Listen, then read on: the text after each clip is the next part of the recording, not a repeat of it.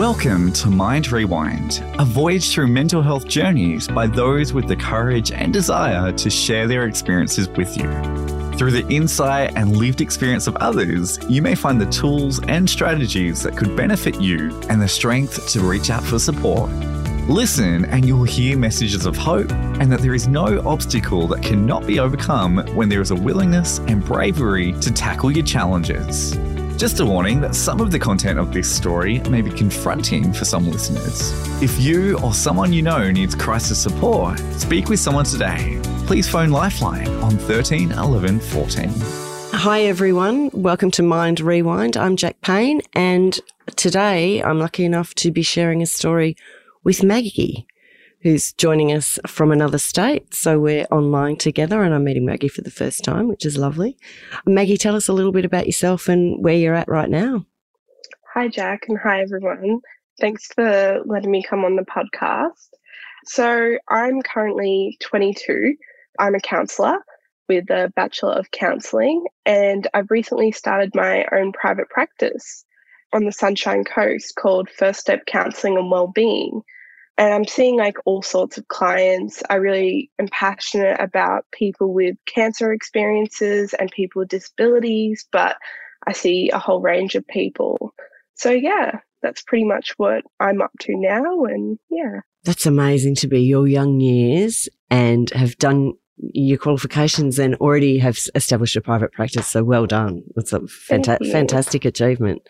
I'm curious to know because I've had a couple of therapists who've joined me on the podcast with their stories. And I always find it fascinating that people who've had some, big challenges, big hurdles through their adolescent years end up in the field. Okay, there's a certain irony to that, the wounded healers. But I'm curious to know what your path might have been to get you to where you are today.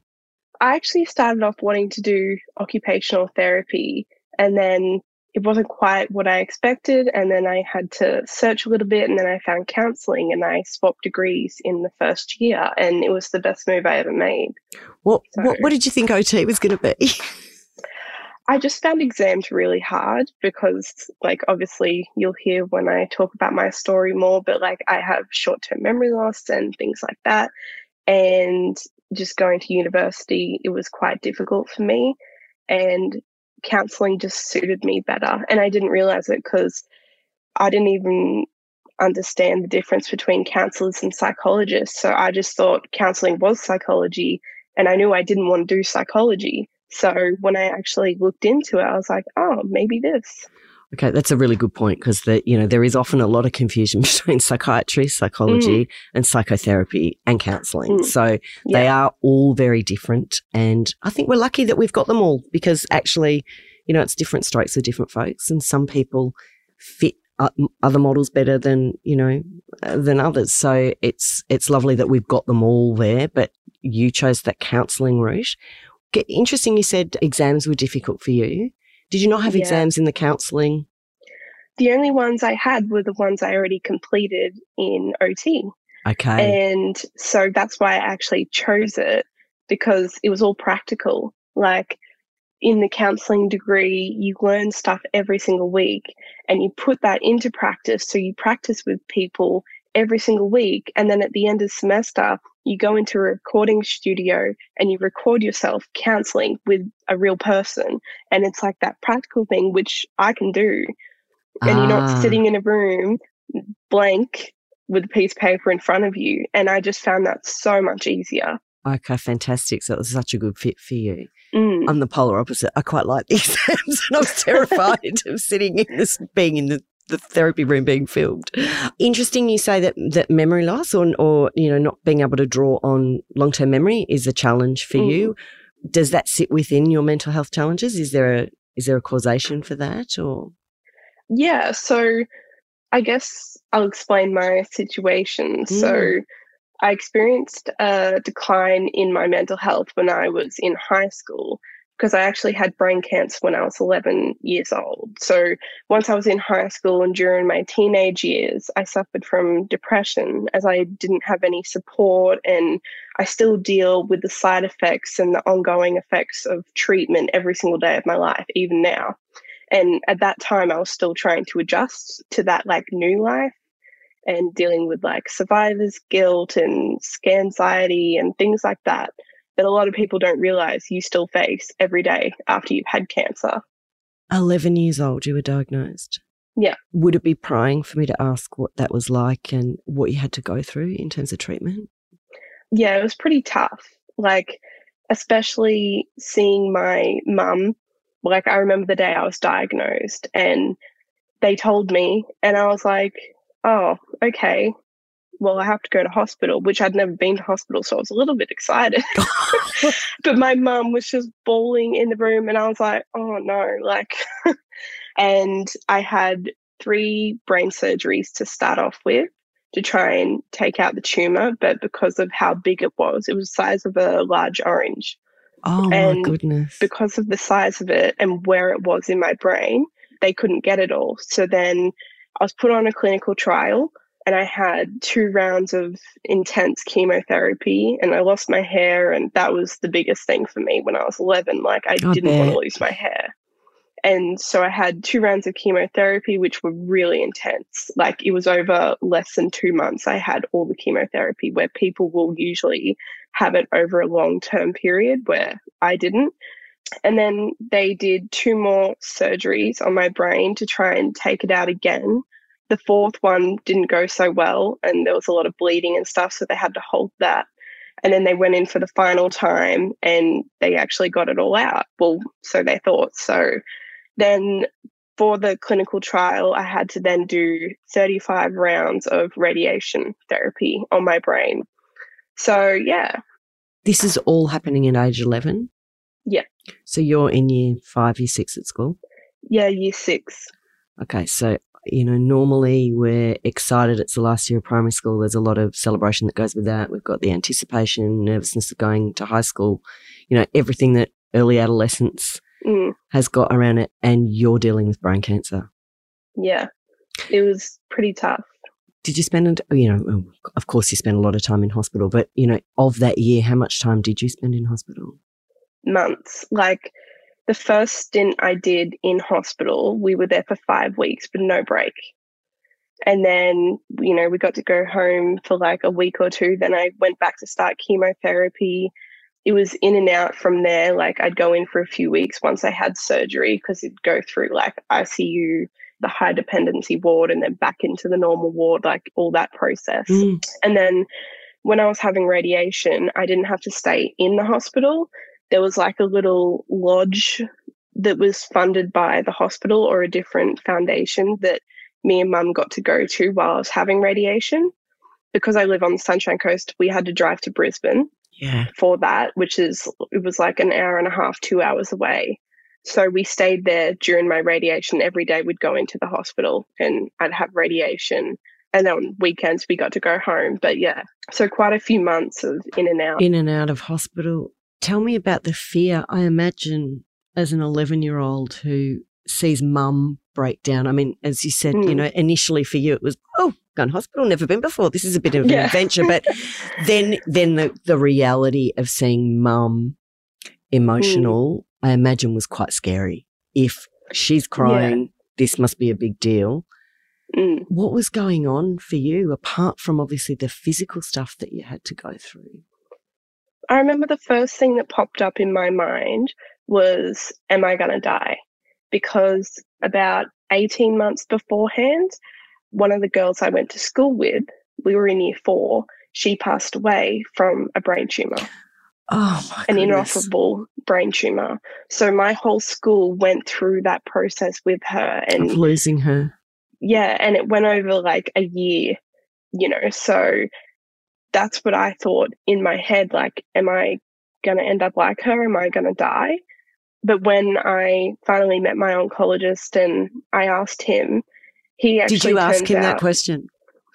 Yeah, because it turns out that he was my friend's oncologist as well.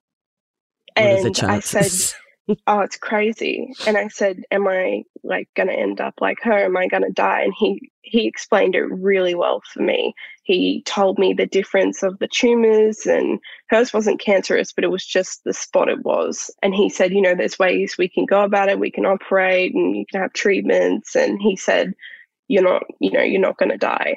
So, yeah, that was really good. And he was so good. He works well with kids, and he just gets on their level and he explains it in their terms, because kids don't know all the terminology. And they don't need to be honest. Yeah.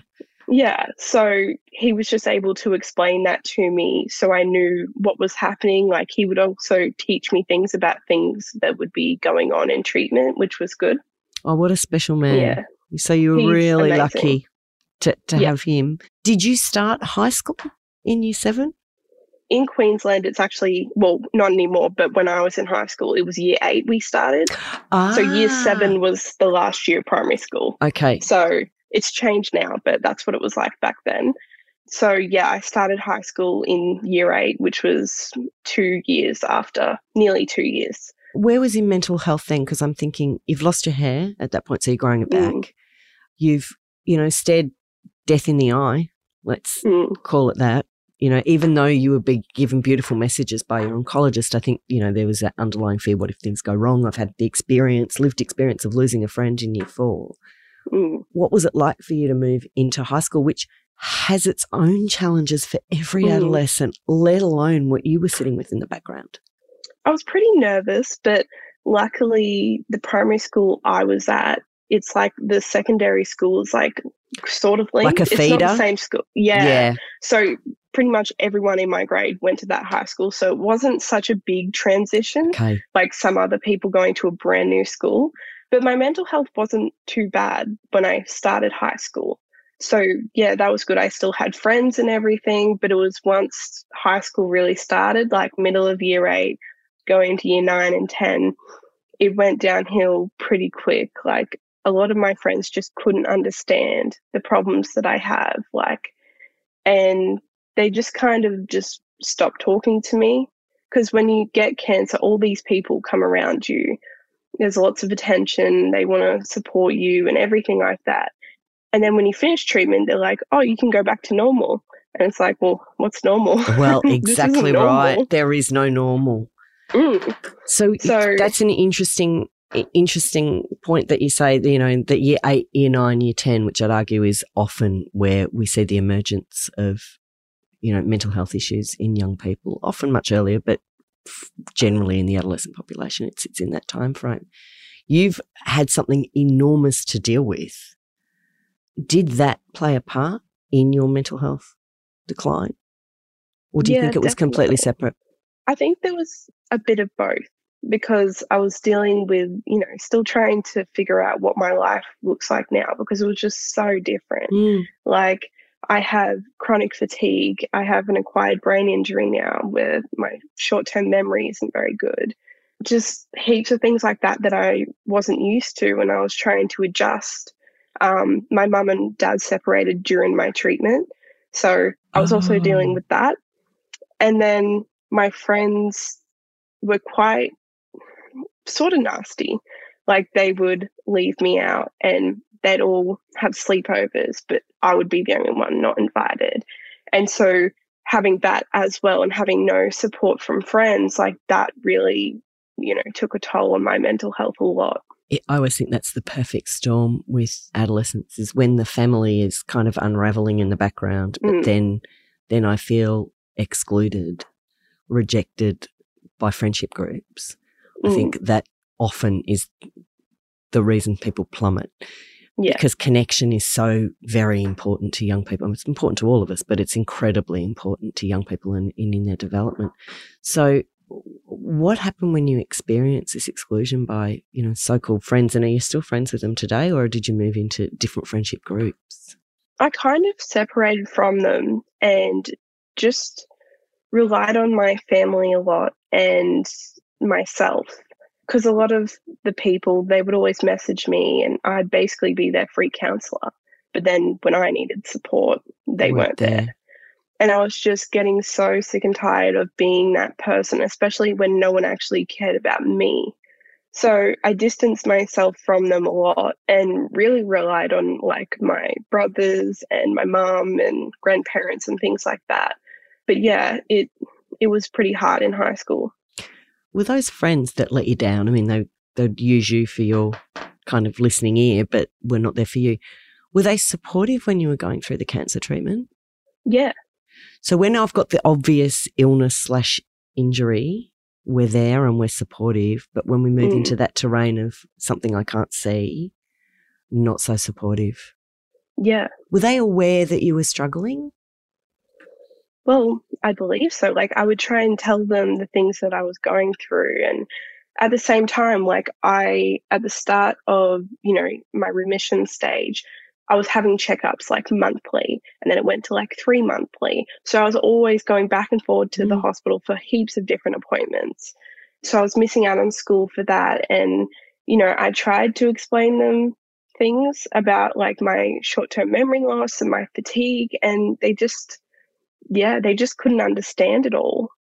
So, and I'm certainly not defending them here, but I'm wondering if the not being able to understand it made it hard and confusing for you, and that their instinct was to retreat or withdraw from it because it's all too complicated and I don't get it. Yeah, I think so. Yeah, like, I don't expect them to understand, but like, just having someone to talk to for me just would have made such a big difference, and being like, hey, I don't understand what you're going through, but I'm here if you need to talk. Like, that's all someone needs to do. Like, even if they don't understand the situation, I totally agree. I don't think anybody is ever really looking for someone to fix whatever they're feeling, but they definitely want to be validated or just have someone sit with them in it and go, it's okay, I'm here. And you had that, I imagine, whilst you were going through the treatment, and then suddenly it wasn't there anymore. And arguably you were just as ill, but just in a very different way. Tell me more about and obviously I'm presuming that the brain injury and the chronic fatigue come from the cancer and the treatment? Yeah, just mainly the brain surgery. Okay, and what does that look like for you, and how does it affect you on a day-to-day basis?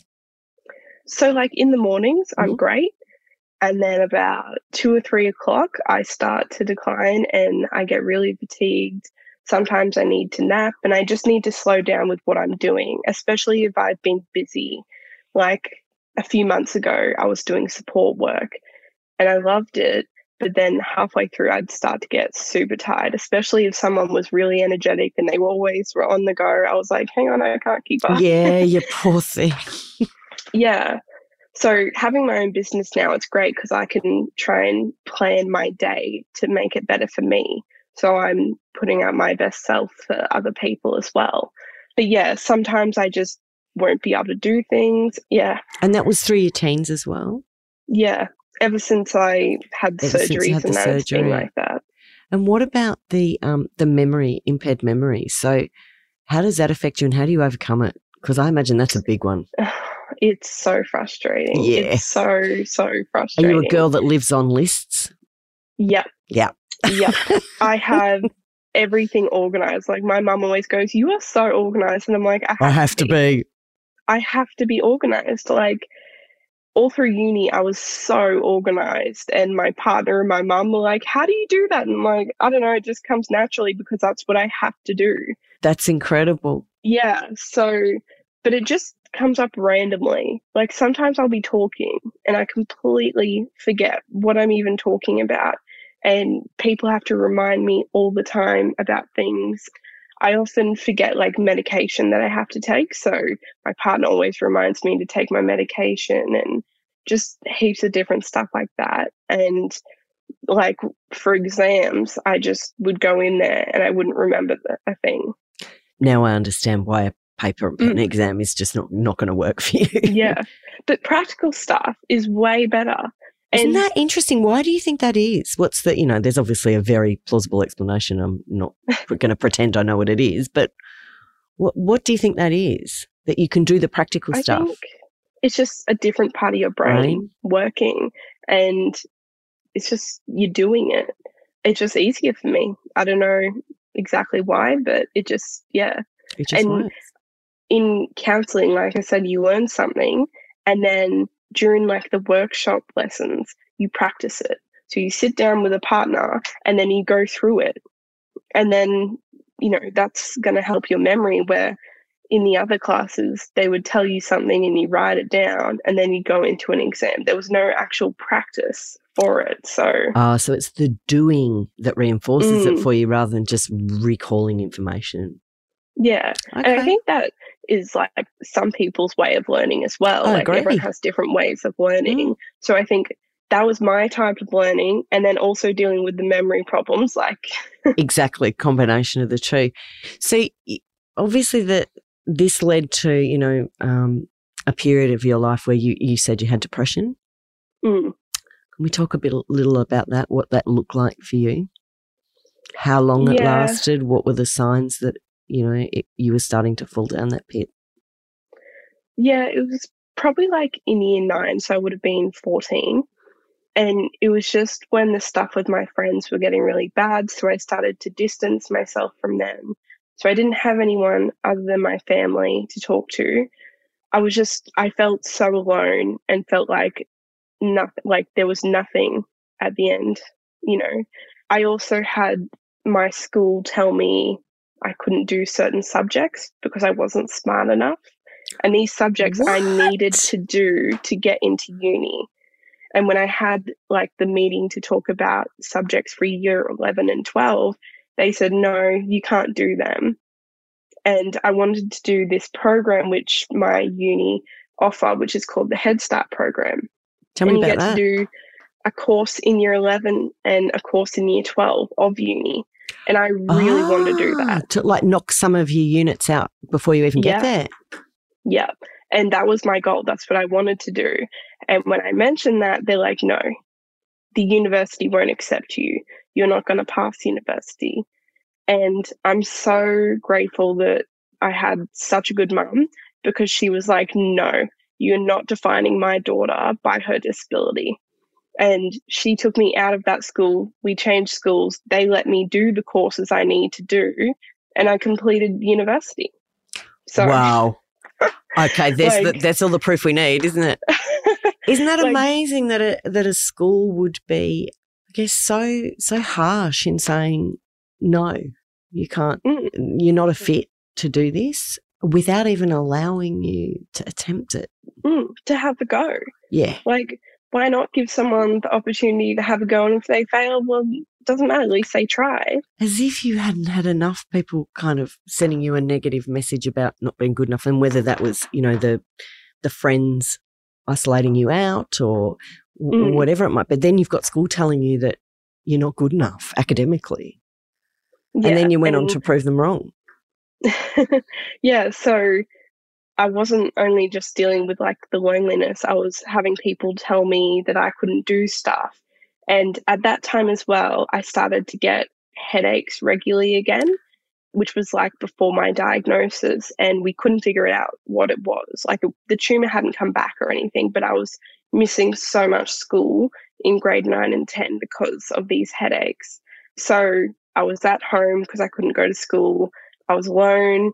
I was dealing with all this. How did you deal with it? The obvious depression. And, I know for people listening that sometimes depression it's very obvious in where it might be rooted, that we know that people have had a really complex set of circumstances, whatever, there's just overwhelmed, too much to deal with. And for some people, there isn't an obvious cause, that they just don't feel great. Obviously for you, there was a cluster.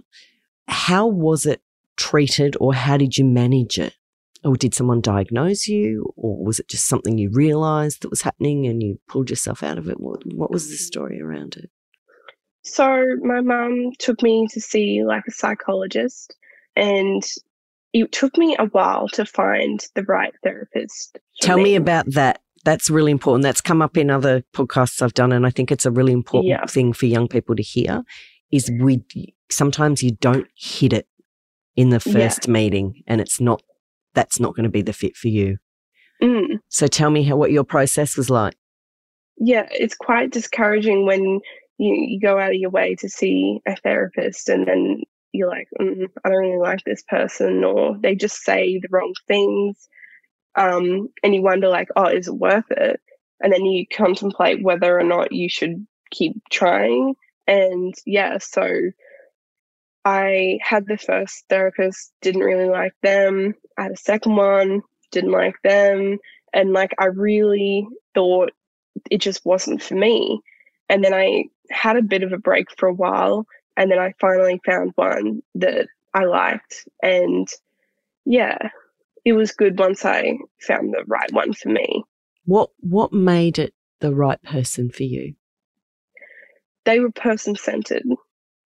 They were actually listening to me, and they understood a little bit about what I was talking about. Because not everyone, like the friends at school, understand what you've been through and any of the stuff. So sometimes going to different therapists, I'd have to explain what everything meant because they didn't know. This person kind of knew because I think they were a nurse previously, so they had a bit of understanding. Medical knowledge. Yeah, and they were just person-centered. And I think that's the biggest thing for me is person-centered and being empathetic. Like, you just needed to be heard and be validated and have someone sit with you in your story. Yeah. How long, roughly, did it take you to feel like you came out the other side from the low mood? I think it was from the combination of seeing a therapist and then also changing up the environment. So we found out what was causing the headaches. So it was actually my body wasn't going into REM sleep, which is the main part of sleep. And it was because my brain doesn't make enough melatonin. So they gave me melatonin tablets and I still take them. Yep. And I go into REM sleep and I get the sleep. And you don't get the headaches anymore. No. Was there a fear? And I'm putting myself in your shoes here and I'm thinking, bloody hell, if I'd been through brain cancer and I was suddenly getting headaches again years later, I'd be pretty scared. Yeah, we were so worried. Like, we had so many tests done because we thought there'd be something, or maybe it's gone to a different spot or things like that. So it was a relief when we found out it's, as simple as taking some medication and something that's natural and non-addictive. Yeah. Amazing. So I got rid of like the daily headaches and I moved schools at that time. They allowed me to do the subjects I wanted so I could see the path again of where I wanted to go. And yeah, it just all started, like I could see the light at the end of the tunnel again. So for you, in many ways, your path out of depression was really to be able to reinstate the goals, to be able to go, I want that thing up ahead. Because I think what often happens when people get really low is actually they can't see beyond this afternoon, let alone tomorrow or next week and whatever. But actually having structure and routine and moving forward towards a goal, I think is actually really important to get people to dig themselves out. And, even if that goal is as simple as getting up and having a shower and brushing your teeth in the first instance. But for you, there was this reinstatement of something that was really important, but also a shift of environment, which I also think is really important when we're in an environment that's not a good fit. How did the friendship situation alter when you went into those last couple of years of school in the new environment? Yeah, it was actually quite good. Like, I stopped talking to all my friends pretty much from my old high school. And when I went into the new one, it was a super small school. So there was only like 20 of us in my whole grade. So I didn't have like super close friends, but I made good friends. And yeah, that was really good. Something I really needed. What about now? What does your friendship circle look like now? Because a lot of young people, it's a story I hear pretty frequently, really struggle to find their tribe in school. And, we know friendships are so incredibly important for young people in their development. And yet when they're in that environment and can't find their tribe, they actually feel like a failure. They feel like there's something wrong with them. Have you found your tribe and where did you find them? Not really. Not yet. Okay, still looking? I'm still trying to, as like a young person in their 20s, I hear it so much. Like, it's so hard to make friends, especially on the Sunshine Coast. Like, I'm in a Sunshine Coast small girls environment group on Facebook. Okay, good. And everyone talks about how they can't make friends, but people put like friend applications on there and you can try and make friends with people. And then they have like, days where you can go meet people and go to the beach together. And yeah, it's really good. So yeah, I've met like a few people and like I'm friends with them, but no like super close friends. I've joined a netball team, so I have friends at netball. But yeah. Okay, so you're putting yourself out there. I guess that's the most important thing that I'm hearing in this is I haven't quite got there yet, but I'm not going to stop trying. And I love the whole, you know, group that you can meet together or your friendship application. I think that's really cute. But there are ways, and, you know, technology gives us lots of avenues to utilize for that kind of thing. But I guess at the end of the day, it's the vulnerability. You have to be prepared to stick your hand up and go, which is really brave saying it. You know, I'm at the age I'm at and I don't have my super close kind of unit yet, but I'm out there still looking for it. And I'm hopeful, which is it's a fabulous story in itself. So when did you start to feel more like you again in terms of the depression? Probably when I was like 16. Once I got accepted into uni to do the course I wanted to do in year 11. I was doing the subjects I wanted to. I found some people that I was friends with at school, and it just, I felt back to myself, and I wasn't dealing with a headache, so I was going to school again regularly. By then, the hospital visits had reduced because, you know, as you go on, like it'll go from MRIs every month to then 3 months to 6 months and then so on. So that was reducing as well. And I was starting to feel more like myself and also creating my new self because life was so different after treatment. You know, it was basically a brand new life. And by then I'd kind of found my way and different strategies to deal with all the problems I had. And Tell me about some of those strategies. When you say the problems that you had, is that relating to the fatigue and the okay, so you found your ways out, so you had coping mechanisms at last. But interesting that you say it was kind of a new you and a new life. And I imagine it was, if mum and dad parted, that, you know, even the family environment felt different. Your mother is obviously superwoman. That's all I can say. She absolutely is. Tell me about mum, because I think it would be remiss of you not to talk about her, because clearly she's been incredibly supportive and a big part of your story and why you're now doing so brilliantly. I mean, we've all got to have our super person in the corner, and yours is mum. Tell us about mum. She is just the most amazing person. It might make me cry. I might cry. She has always just stood up for me and pushed for everything for me. Like when I was first diagnosed with cancer, the doctors wouldn't listen. I was like having headaches and I was vomiting every single day, even in my sleep. And we kept going back and forwards to doctors for a year until it eventually got worse and worse and worse. And, you know, we got sent to a pediatrician and he wouldn't give me a form for like an MRI scan. And we went back a few times to him and he's like, oh, take this migraine medication for 2 weeks. And if you're not, you know, getting better by then you can book an MRI. But he gave us the form to book it. And he's like, yeah, in 2 weeks, book it. Mum got straight outside and booked it, didn't she? She booked it like in the car, and we booked it for like a few days later on a Friday.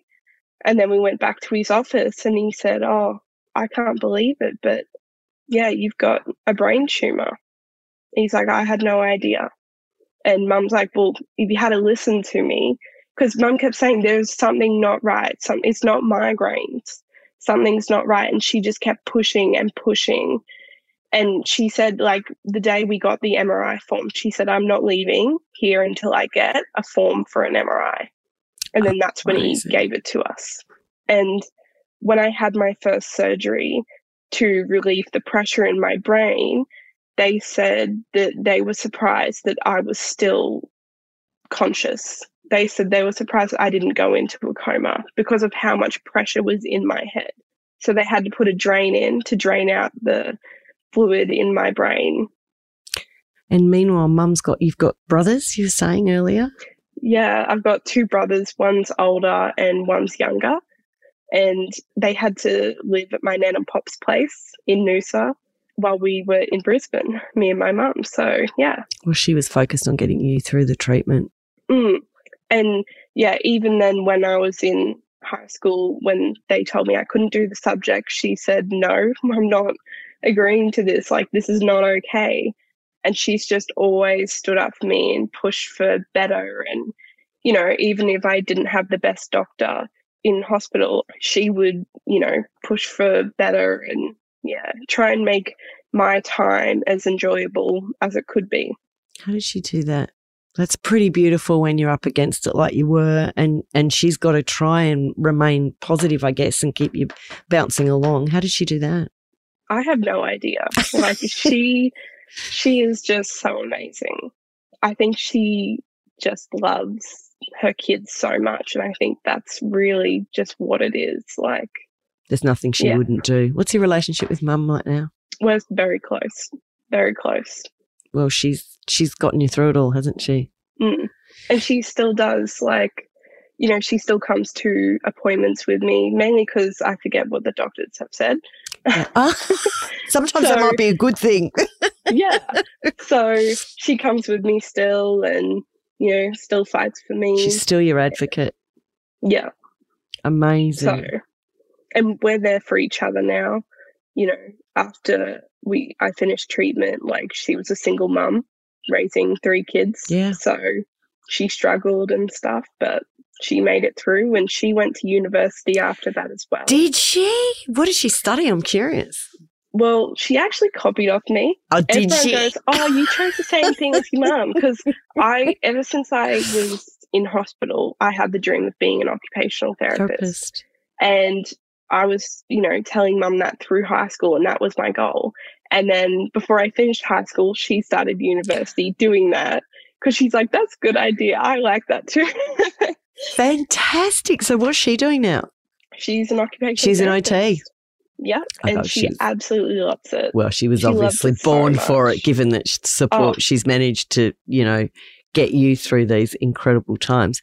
Where it's, you know, an obvious question for me to ask, but where are you in terms of your physical health now? Clearly, your mental health is fabulous, or you wouldn't be doing what you're doing. But what about your physical health, and how often do you check? And are you in the clear at the moment? Yeah, so I'm in the clear. I go see heaps of different specialists. I still see my oncologist at the Children's Hospital because he won't let go of me, and especially because I'm still on the clinical trial. Oh, okay, you're still on the trial. Yeah. So he monitors that. I have yearly MRIs, and then I go see him after the MRIs, but I see like endocrinologists, ENT doctors, because I have a thyroid condition now, and I see sleep doctors, neurologists, different people like that. So there's appointments throughout the year. Okay, so you know what? You've had this big experience, but actually there is ongoing treatment or check-ins. I would imagine you'll have to sustain for the rest of your life to some extent, but that you take it all in your stride is what I'm hearing now. It's just part of your daily life. That's, you got to do what you got to do, and you're quite accepting of it. I think I definitely am now, and I just had to adapt my life to what I was going through and what I was dealing with. So yeah, I changed my life a lot, and I've adapted my life to suit my needs, basically. What a beautiful thing to do, because there's so much peace in that, I would imagine, rather than me going, I'm angry and I'm resentful about what I've had to experience and I can't do X, Y, or Z. And you can stay in that space, but it's actually not helpful. And I imagine staying relatively calm and peaceful is actually really important for your physical and mental health. What did it take for you to be able to go, well, I've got these challenges and this is the stuff that sits outside of my control. You know, there is very little I can do about it. So what sits within my control is how I adapt and how I do things differently. When did that penny drop? Because that's not something I imagine most teenagers will actually be able to do.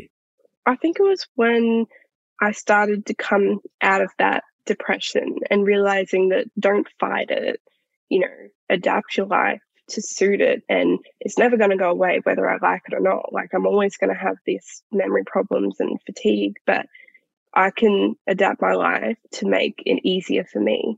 I think that's a beautiful message sitting right in there, which is stop fighting against it and actually become accepting of what is, and then how do I best work with that? Which is not easy to do, but, you know, you've obviously carved out a life that, you know, you've done your study, you've gotten to where you wanted to be in terms of your goal. You're working with a client base where you have incredible understanding and probably empathy in a way that very few people could truly have. You've got an amazing mum, and you said you're in a relationship as well. Yeah, I've got a partner. We've been together for 6 years. Oh my gosh. He's amazing.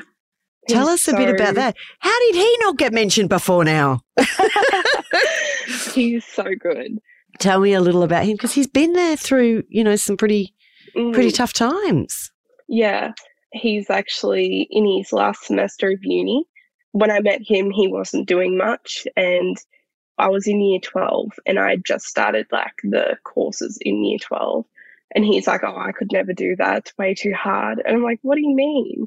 And he had a real interest in psychology. And I'm like, why can't you give it a go? And he's like, oh, I didn't do the right courses in high school and I won't be able to do it. And eventually I encouraged him to just give it a go, because that is something he really wanted to do. He really liked psychology. So he went to uni, and every semester he's like, I'm going to fail this one. And then he passes. And now so he changed from doing a psychology degree to a double degree in psychology and counselling. And he's in his last semester coming up. So you've been inspiring for someone else. I always say to him, like, look what you've done. At the start, you said you couldn't do this. And now look at you. You're better than me. Like, you've done 2 degrees. Whoa. Let's stop with the better than me. But look what you've done. You had somebody who you said was not doing very much. And here you are inspiring him to go and find his own kind of gig, what works for him. How amazing, the two of you. So I'm imagining he's been an incredible support alongside your mum. Yeah. And you're all giving back, all 3 of you. How interesting. Yeah. Yeah, where people always go, oh, your dinner conversations must be interesting, psychologist, counsellor and occupational therapist. Yeah, but we have to talk in randoms all the time because we're not allowed to talk about our clients. Yeah. Listen, it's been so beautiful to hear your story, an amazing one that it is, that you've kind of gotten to where you've gotten to, and you're really young to have gotten there as well. But I think your experience is probably what informs you more than anything. I'm curious to know if you look back at maybe not 11-year-old you, because that stuff was very much out of your control, but if kind of 14-year-old you, what would you tell her today? Honestly, not much. Really? I think the experiences I had and figuring out how to get through them has like shaped who I am today. And if I hadn't have gone through those experiences, I would be a completely different person. Who knows what I would have been doing? I might not even be a counsellor. It shaped me as a person and my career path. And it's now like what I'm passionate about. Like, I'm so passionate about helping people and supporting people. And I think the only thing I would say to myself is don't be afraid to put yourself first. Like, for so long, I was used as a free counsellor for so many people, but no one was ever there for me. And the only thing I would tell myself is just kind of stick up for yourself more. Yeah, don't be afraid to go out on your own. Know your worth. Thank you so much. It's a joy. I hope we stay in touch beyond the podcast, and maybe you'll join me in years to come and we can talk about what's happened beyond kind of 22. Definitely. I feel so privileged to have shared it. You must tell Mum that there was definitely, I had watery eyes. It's hard not to hear what you've gone through, but you have the most beautiful smile. You've got the most beautiful career path ahead of you, because you will be wonderful connecting with other people who have had struggles. And you know what? You're an inspiration, Maggie. Thank you. You really are. So I hope for other people listening, that they will hear that you can go through the toughest of times, but come out the other side, and there is a wonderful life there. Yeah, there is eventually, like, at sometimes, like, you just don't see the end and you think that's it. Like, this is not going to go further. Like, I can't do it anymore. But if you just stick it out, like, something will change. Something will come up. You'll get that opportunity and you can go for it, and your life just changes if you surround yourself with the right people. And if something's not working, like, if you have the opportunity to change that environment, do that. And yeah, I just hope like sharing my story with other people, hopefully that can give them hope that, you know, things can change. And if you're determined enough, you can do anything you want. I'm going to end there because they are the most perfect words. And I have no doubt that your story will help other people. Thanks, Maggie. So. I really appreciate it. Thank you so much. Take good care. See ya. Bye. Thank you for listening to Mind Rewind. Subscribe for free for future episodes. And if you're interested in sharing your own journey, please contact us at beanstalkconsulting.com.au. If you or someone you know needs crisis support, please phone Lifeline on 13 11 14.